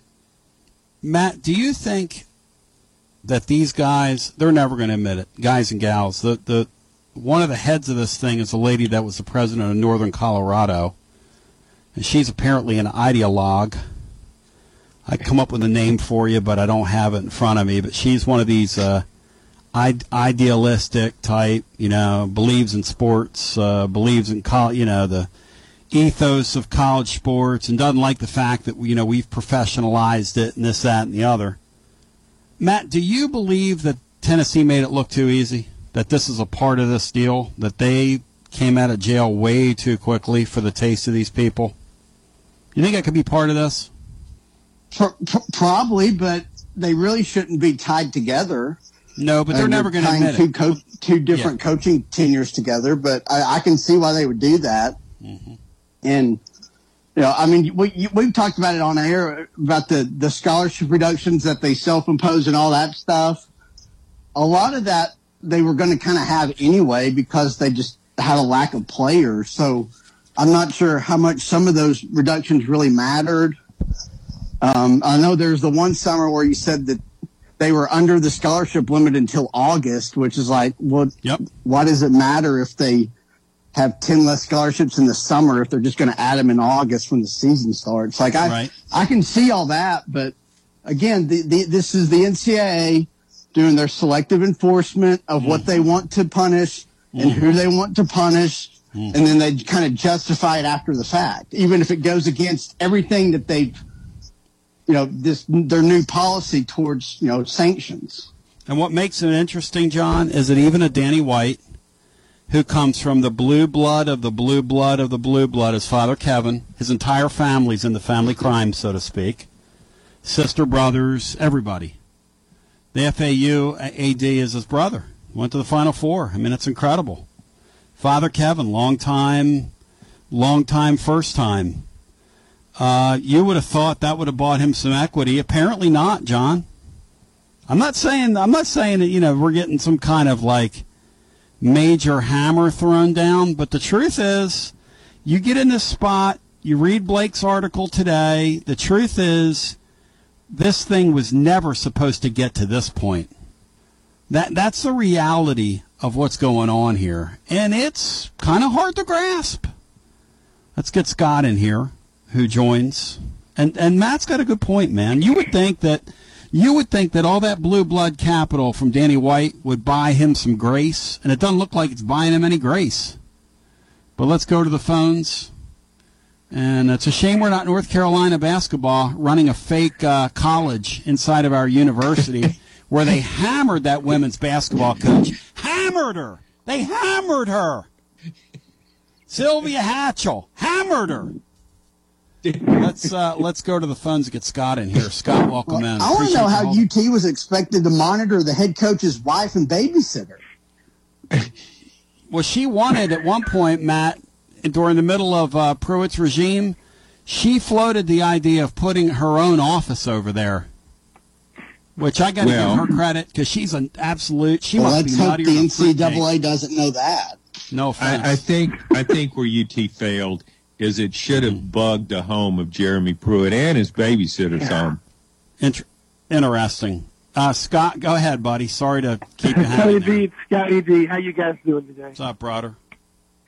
Hey, man, thanks. Bruce was going to call about MLB, but I won't pull a Titans bill on y'all. I'll get back to the subject here. So one of the things I wanted to ask about, I think you had mentioned, going back in history, that the Supreme Court ruling, that was last August, the NIL things changed. Is that right? It was two and a half springs ago. 2021. 2.5 springs ago. Okay. Yep. So since that point, do we know what NCAA penalties have been doled out? Anything approaching the possible similarities of what we're looking at? And I think you mentioned Oklahoma State. Is that after or before that? Oklahoma State's case was originally heard in 2020. They then hit them with a couple of postseason bowl ban in hoops, which After they cooperated. After they fully cooperated and welcomed them in, which, by the way, was and this has to get, we have to get this out. They were not eligible for the postseason up to last season. Not this past year, but 2022's basketball tournament. So it was basketball focused, but it was a one or two season postseason. It was a couple seasons, but because of COVID, it carried over. Well, what was their violation? I have no idea. I don't know. Yeah. So I guess the thing I'm trying to think about is, well, if that's already happened, what would make us doubt, that they want to do that again? I think you guys have covered most of the bases. The only thing I think you kind of look at is, let's maybe, okay, if you're the both sides lawyers, if you're the NCAA, right? I think you pointed out that your argument is going to be, this is not only, shouldn't be doing it, it's the old rules, quote unquote, but you had a failure to monitor. That's your main thing. I mean, what are you wanting to create precedent? Is there precedent? Are you wanting to maintain your? Is that what you think the big question is? Oklahoma State's men's basketball team was suspended from the 2022 NCAA tournament after an investigation stemming from the FBI's 2017 probe into bribery and corruption into college basketball recruiting. So the FBI was involved in theirs. So they got 1 year. But here's they the took thing. Kansas's postseason ban. Yeah. Here's the thing, and we're back to this. John, the NCAA is operating under a different charter than they were when that occurred. The belief was going to be that postseason bans were off the table. But Tennessee does not think, people I talk to, they don't think that can be trusted or believed, and they think that's what they're facing right now. And I just think that's remarkable, John. I just find that, because that would fly in the face of, we're not going to punish the current student athletes. That just says to me, we are trying so hard to hold on to our Soviet bloc and our old school power, and and the babushka lady over there. Tony, you're so right. I think what Tennessee's administrators should do, its chancellor, Donde Plowman, Danny White, the AD, I think they should make their case to Greg Sankey, the SEC commissioner. I think it should say, look, we did everything we could to make a case. We admitted the wrongdoing of our football program. We did everything we could. We gave all of this to the NCAA. We handed them a conviction. Handed it to them. And I think Greg Sankey, look, the NCAA has been losing power by every year. More and more power. It's losing in court. It's losing in the public eye. The NCAA is declining terribly. And the SEC is about to become a super conference with 16 teams. And if its commissioner says to the NCAA, look, Tennessee did everything right on this. When you're punishing Tennessee, you're also punishing our league. There you go. And we don't appreciate that. Tony, guys, that John's going exactly where I was headed. Two more things. The first one, before I get right where John just went, but before we get to that, you know, if you're the NCAA, what's your worst? What you going to do? I guess I would say if you throw the postseason bans out the window, I think John made a good point. That may not even be a big deal now. So you're the NCAA and you want to show you're powerful. What are you going to do? Sanctions? What? Money? Finances? Scholarship? What's it going to be? Scott, it's a great point, and I appreciate your call. Thank you. It's very mystifying that we're here right now. I'm not going to lie. I've been caught. I'm not going to lie to you. I've been caught off guard here, man. I'm not. But you know what? I'm not alone. Tennessee's totally been caught off guard on this deal. Totally been caught off guard. And that's a problem. That's a problem. We're going to take a brief time out. If Tennessee's been caught off guard, it's because it trusted the NCAA to stand by its word. That's right. And, John, here's what we were told by the Dellinger guy who follows this all the time. And he is extremely good, extremely well-sourced. There are two things here that are at work, okay? You can look at, and I wrote about this today, these people can come on your campus and say, hey, cooperate with us, we're going to go lenient on you. But it's the equivalent of the feds show up on your doorstep and say, hey, we're going to go lenient on you. But they're not the judge. The judge are the people on that committee. The investigators and the committee members are two completely different arms. Do they shake hands? The answer is no, they don't. Trusting one can get you bitten by the other. We've seen it before. We have now, I don't know what getting bitten means, but the fact that this thing has escalated to where they are digging in their heels, to where people, the Austin Prices, the Vols will sue them if it comes to, so I was told that yesterday too. If it comes to this, Tennessee will countersue them if they get hammered. I never thought we'd be there. I never thought we'd hear stuff like that. Not in a million years on this deal. We come back, Mariano will have the floor. Got to get a quick timeout in. We continue after this. Spread the word and get the app at TonyBasilio.com for Android and iPhones. This is Big Lou Maddox, and you're listening to the best radio in southern Middle Tennessee. WKOM 101.7 FM, Columbia.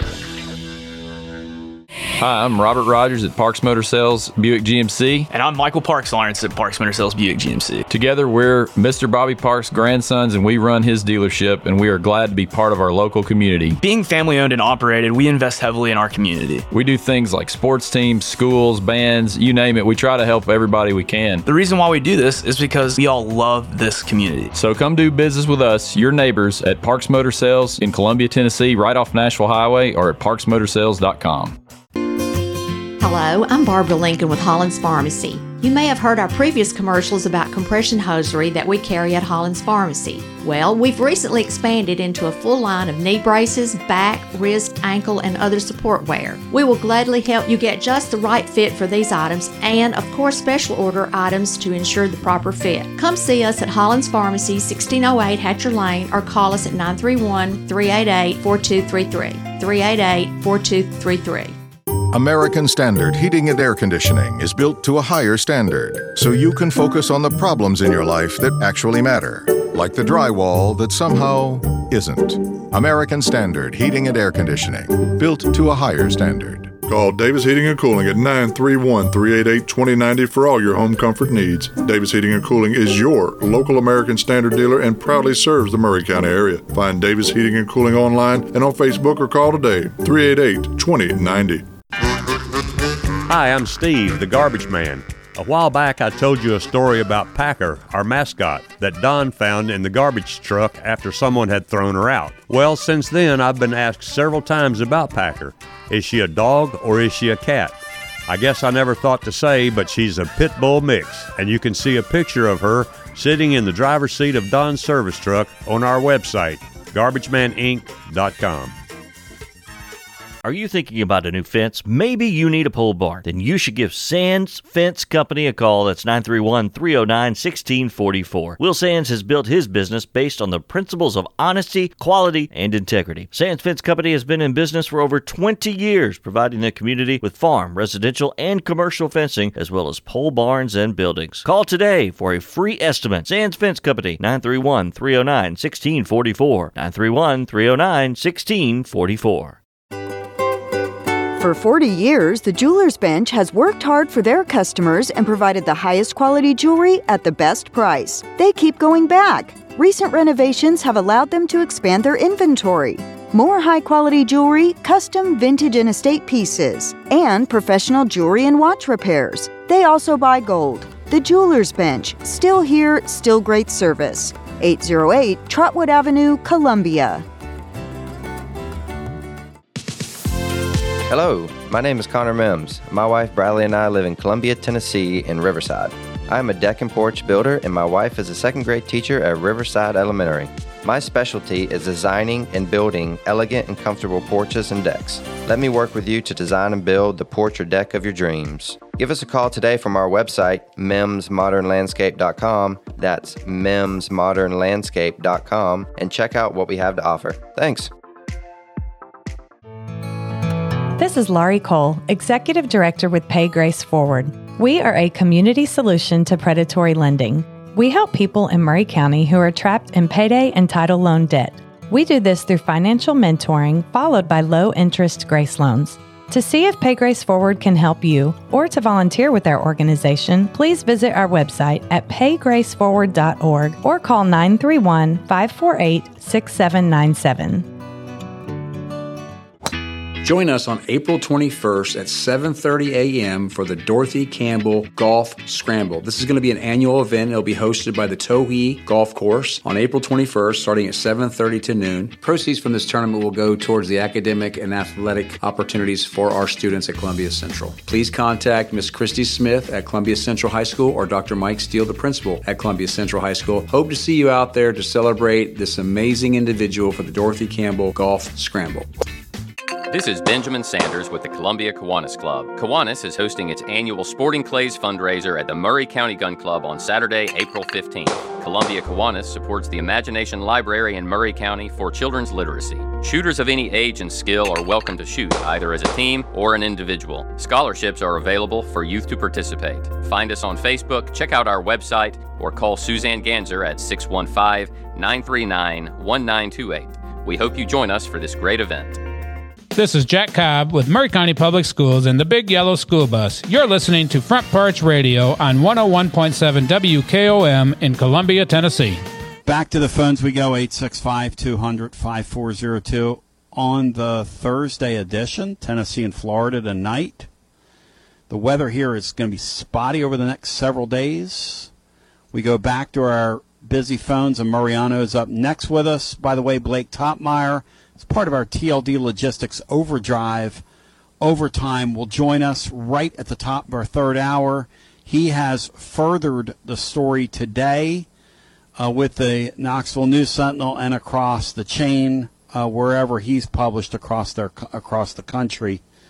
Hello and welcome in to our next caller, Mariano. Hi. Hey, brother. How's it going? Hey, buddy.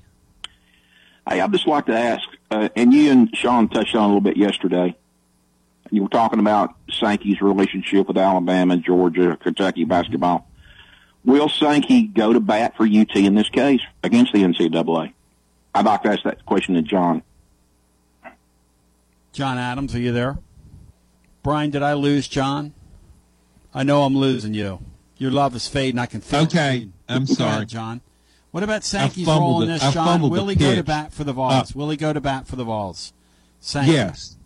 I think he should, because Tennessee is no longer near the bottom of the SEC. It's got a huge fan base. Its football program now, I think in 2024, Tennessee will contend for a playoff berth. It's what it's becoming one of the more powerful programs in the conference, not just in football. Both basketball teams made the NCAA tournament. Its baseball program had a tremendous year last season. It's been in the College World Series. Has a good team again this year. So, and the other thing about it, though, and I keep coming back to this point, is that Tennessee did so much to make the NCAA's case. Mm-hmm. And I don't think it should be punished for that. John, they cleaned out the hog pen. Go ahead. You know, I mean, they at the end of the day, the Vols took a hose and cleaned the whole hog pen out. They got rid of everybody. Well, they got and I do, again, the one weakness in the case is Philip Fulmer. It basically fired him. It got rid of him, and it gave him money. But how does the NCAA look at that? I think what Tennessee should do, again, in making its case to the NCAA in regard to Fulmer, it needs to say, look, we didn't hire this guy. We know he was incompetent as an administrator. He had no experience. He's just an old football coach. And the previous chancellor hired him, even though he'd sabotaged the football coaching search. So we couldn't, don't put that on us. But on the other hand, he's been a prominent part of Tennessee's sports history. And we thought that would be harmful and hurtful to our fan base. Mm-hmm. So we tried to do it. We tried to get rid of him in as gentle and kind a way as possible. But I do think Tennessee overdid that. It should have said, what if it had gone the other way and said, this guy was grossly incompetent. He was asleep at the wheel. The football program was out of control. And he's out there on the practice field pretending to be a coach. He wasn't doing his job, and we're firing him. That would have probably helped it with the NCAA. Let me ask you guys one more question. If you have a bowl ban, and let's say this bowl ban comes up this year, and obviously none of the guys were here during that era, they cleaned house, and you have some guys with an NIL deal, would you not, if you put them on a bowl ban restriction for this year, would that not be preventing them from producing income for themselves by shortening their season? No question. I mean, that's the thing. If I'm Tennessee, I'm going to dig my heels in on that one. And let's go back to the Supreme Court and ask them again. I would, if I were one of the players, I think I would sue them. I think that's a good way around this. And I think that would be the end of NIL can't be pay for play, though. But let's say if you have a deal that you're representing a company. That's right. And then you don't have the full benefit of that deal. It's restricting your income. Yep. He's right. He's right. I mean, yeah, but I mean, it's not like you're guaranteed a bowl game anyway, though. I mean, probably. I mean, I get your point, but I'm not sure that would. It's a good argument to make. I just don't know if it would work. It's a great argument, Rihanna, and anything that ends up with us slapping back at them, in my mind, is time well spent. Well, I think this, Tony. Anything that, in this case, they don't want to go back to the court. They don't want to go back to that Supreme Court. I'll guarantee you. So anything that you could get that could possibly go back to that court, that's what I would do. And I think it's interesting that, thank you. I think it's interesting that Tennessee is telling people that they are willing to countersue the NCAA on this deal. And John, I wonder what you think of that pivot from the Vols, because look, we see this all the time. Will the NCAA take that bluster well, John, or do you think are they steerable? Are they intimidatable? If you tell them, hey, if you step over the line here, we are prepared to sue you. Oh, I think that's the right move. The NCAA is real. That's the right move. It's not winning in court. It doesn't want to go to court. That's the last thing it wants. And it not only the risk of losing, but just the public perception of it. Mm-hmm. I mean, Tennessee can say, hey, we did everything we could to clean up this program. Mm-hmm. And it's not our fault. We got hired a really great football coach, and we won 11 games last year and ended up in the top 10, played in the Orange Bowl and all that kind of good stuff. Mm-hmm. But, yeah, I think it should. You know, you talk about player. If Tennessee got a postseason ban and this affected the NIL deals of players on UT, I guarantee you the people involved with Tennessee NIL money, with the boosters, the businessmen, I guarantee you they would pay the players just what they were going to pay it anyway. I think that would be a rallying point for donors and for boosters. Sean Sinclair made the point yesterday, and Danny White was the AD at Central Florida, because you can always take lemons and make wonderful lemonade out of it if you pivot.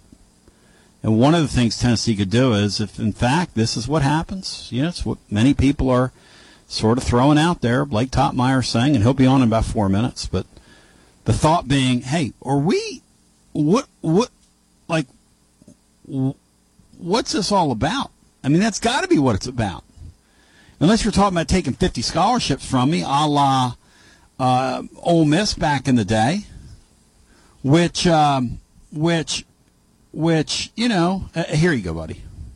At some level, is you know, that can't be what this is about. So it's got to be about it's got to be about the postseason thing. Sean Sinclair said yesterday, you know what you do? You say, hey, it's us against the world this season. They've persecuted us. We're the persecuted team. And we're going to take our vengeance out on college football. We're persecuting others. We're going to score 1 million points on everybody. We're going to print T-shirts that say the Outsiders with the U and the T in it. Like Danny White, when they were down there at Central Florida, John and I thought it was a cool thing when he did it. When they went undefeated and they weren't invited into the deal, and they called themselves number one and national champions. And I mean, hey, I got time for that. You know, I'm for that, not against it. So, John today is presented by our friends at Seniors Helping Seniors, online at seniorshelpingseniors.com. And the great thing about what our friends at Seniors Helping Seniors do is that they're going to brighten the lives of seniors out there everywhere, benefit from a helping hand and a friendly smile. Going to make your life easier by providing compassionate care, comfort of the senior in your life's own home. This is affordable in-home senior care services that will empower the senior in your life to continue to live independently, taking care of day-to-day tasks that become more challenging as we all age. And the wonderful thing is, it's a senior in the life of a senior. Iron sharpening iron. It is truly, truly a beautiful thing that they're a part of, and we're proud to be a part of it. And several folks out of this audience have come forward and have become caregivers. So if you want to make some extra money, you can do that. And several folks out of this audience have used the services the other way as well for seniors in their lives or even for themselves. In the meantime, Blake Topmeyer is going to join us momentarily. If you're on hold, we are going to do. Make no mistake about it. This is Big Lou Maddox, and you're listening to the best radio in southern Middle Tennessee. WKOM 101.7 FM, Columbia. Columbia Chrysler Dodge Jeep Ram thanks St. Jude Children's Hospital for their admirable work.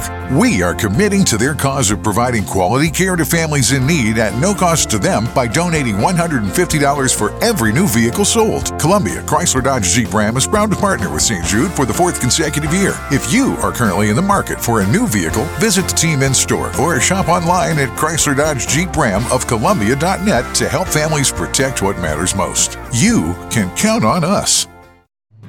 Hello, this is Rick Tillis from Tillis Jewelry. What is a full-service jeweler? Experienced staff, custom designers, in-house jewelry repairs, and beautiful jewelry. Yes, at Tillis Jewelry, we are passionate, knowledgeable, and committed to integrity. We strive to be the best in our community and in our profession. We build long-term relationships and become part of family traditions that will cross generations. We delight clients by providing an unparalleled selection, superior service, and exceptional value. Tillis Jewelry, we exceed your expectations. Do you suffer from knee pain? Is it painful to walk or perform your day-to-day activities? If so, we have great news at the Dr. Gill Center. We can relieve your knee pain fast and easy with no downtime and no surgery. The FDA has approved a new non-surgical treatment for knee pain, and it's covered by most major insurance, including Medicare. This treatment has helped millions of people across the nation. Call today to see if you qualify for a free consultation and get back to a pain-free life. 615-551-9224.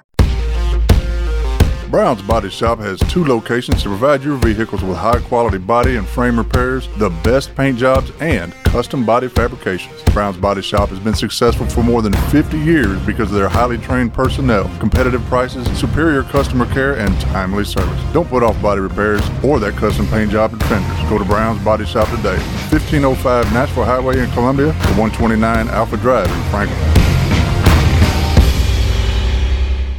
Hi, Jimmy Elliott for Columbia Ace Hardware. I want to invite you to the grand opening of our garden center, Saturday, April 29th. Come check out our great selection of fruit trees, hanging baskets, ferns, and garden plants. We'll have those things you need to get your garden growing. There'll be lots of activity that day, grilling demos from our Big Green Egg and Traeger experts, free giveaways with your garden center purchase, and Breeze Homemade Ice Cream will be there to take care of your sweet tooth. The doors open at 8 a.m., 112 East James Campbell. Columbia Ace, the helpful place. Ace is the place with the helpful hardware, folks. Looking for convenience? Try Quick Mart Convenience Stores, conveniently located all across Murray County, southern Middle Tennessee, and North Alabama. Whether stopping in on your way to work for coffee and a biscuit, taking a plate lunch to go, or grabbing something cold to drink after a long, hot day at work, there's always one nearby. Quick Mart Convenience Stores, conveniently located all across southern Middle Tennessee and North Alabama. Proudly serving Shell gasoline. Hey, this is Derek Ransom with 10 Pin Alley, voted #1 family entertainment center in Murray County. We offer 32 bowling lanes, giant arcade, laser tag, bumper cars, and a full cafe and bar menu. We also specialize in group events, kids and adult birthday parties, company parties, sports team parties, and holiday parties. We're located at 322 East James Campbell Boulevard in Columbia. Call us today at 931-381-BOWL or visit us at 10pin.com. 10 Pin Alley, it's where the good times roll.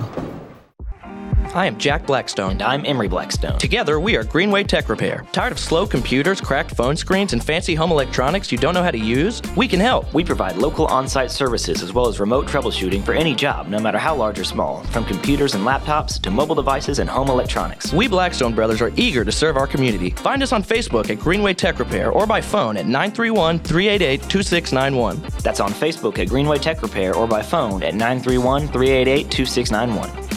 This is Mark Curry at the Trailer Store. We are a local, family-owned business.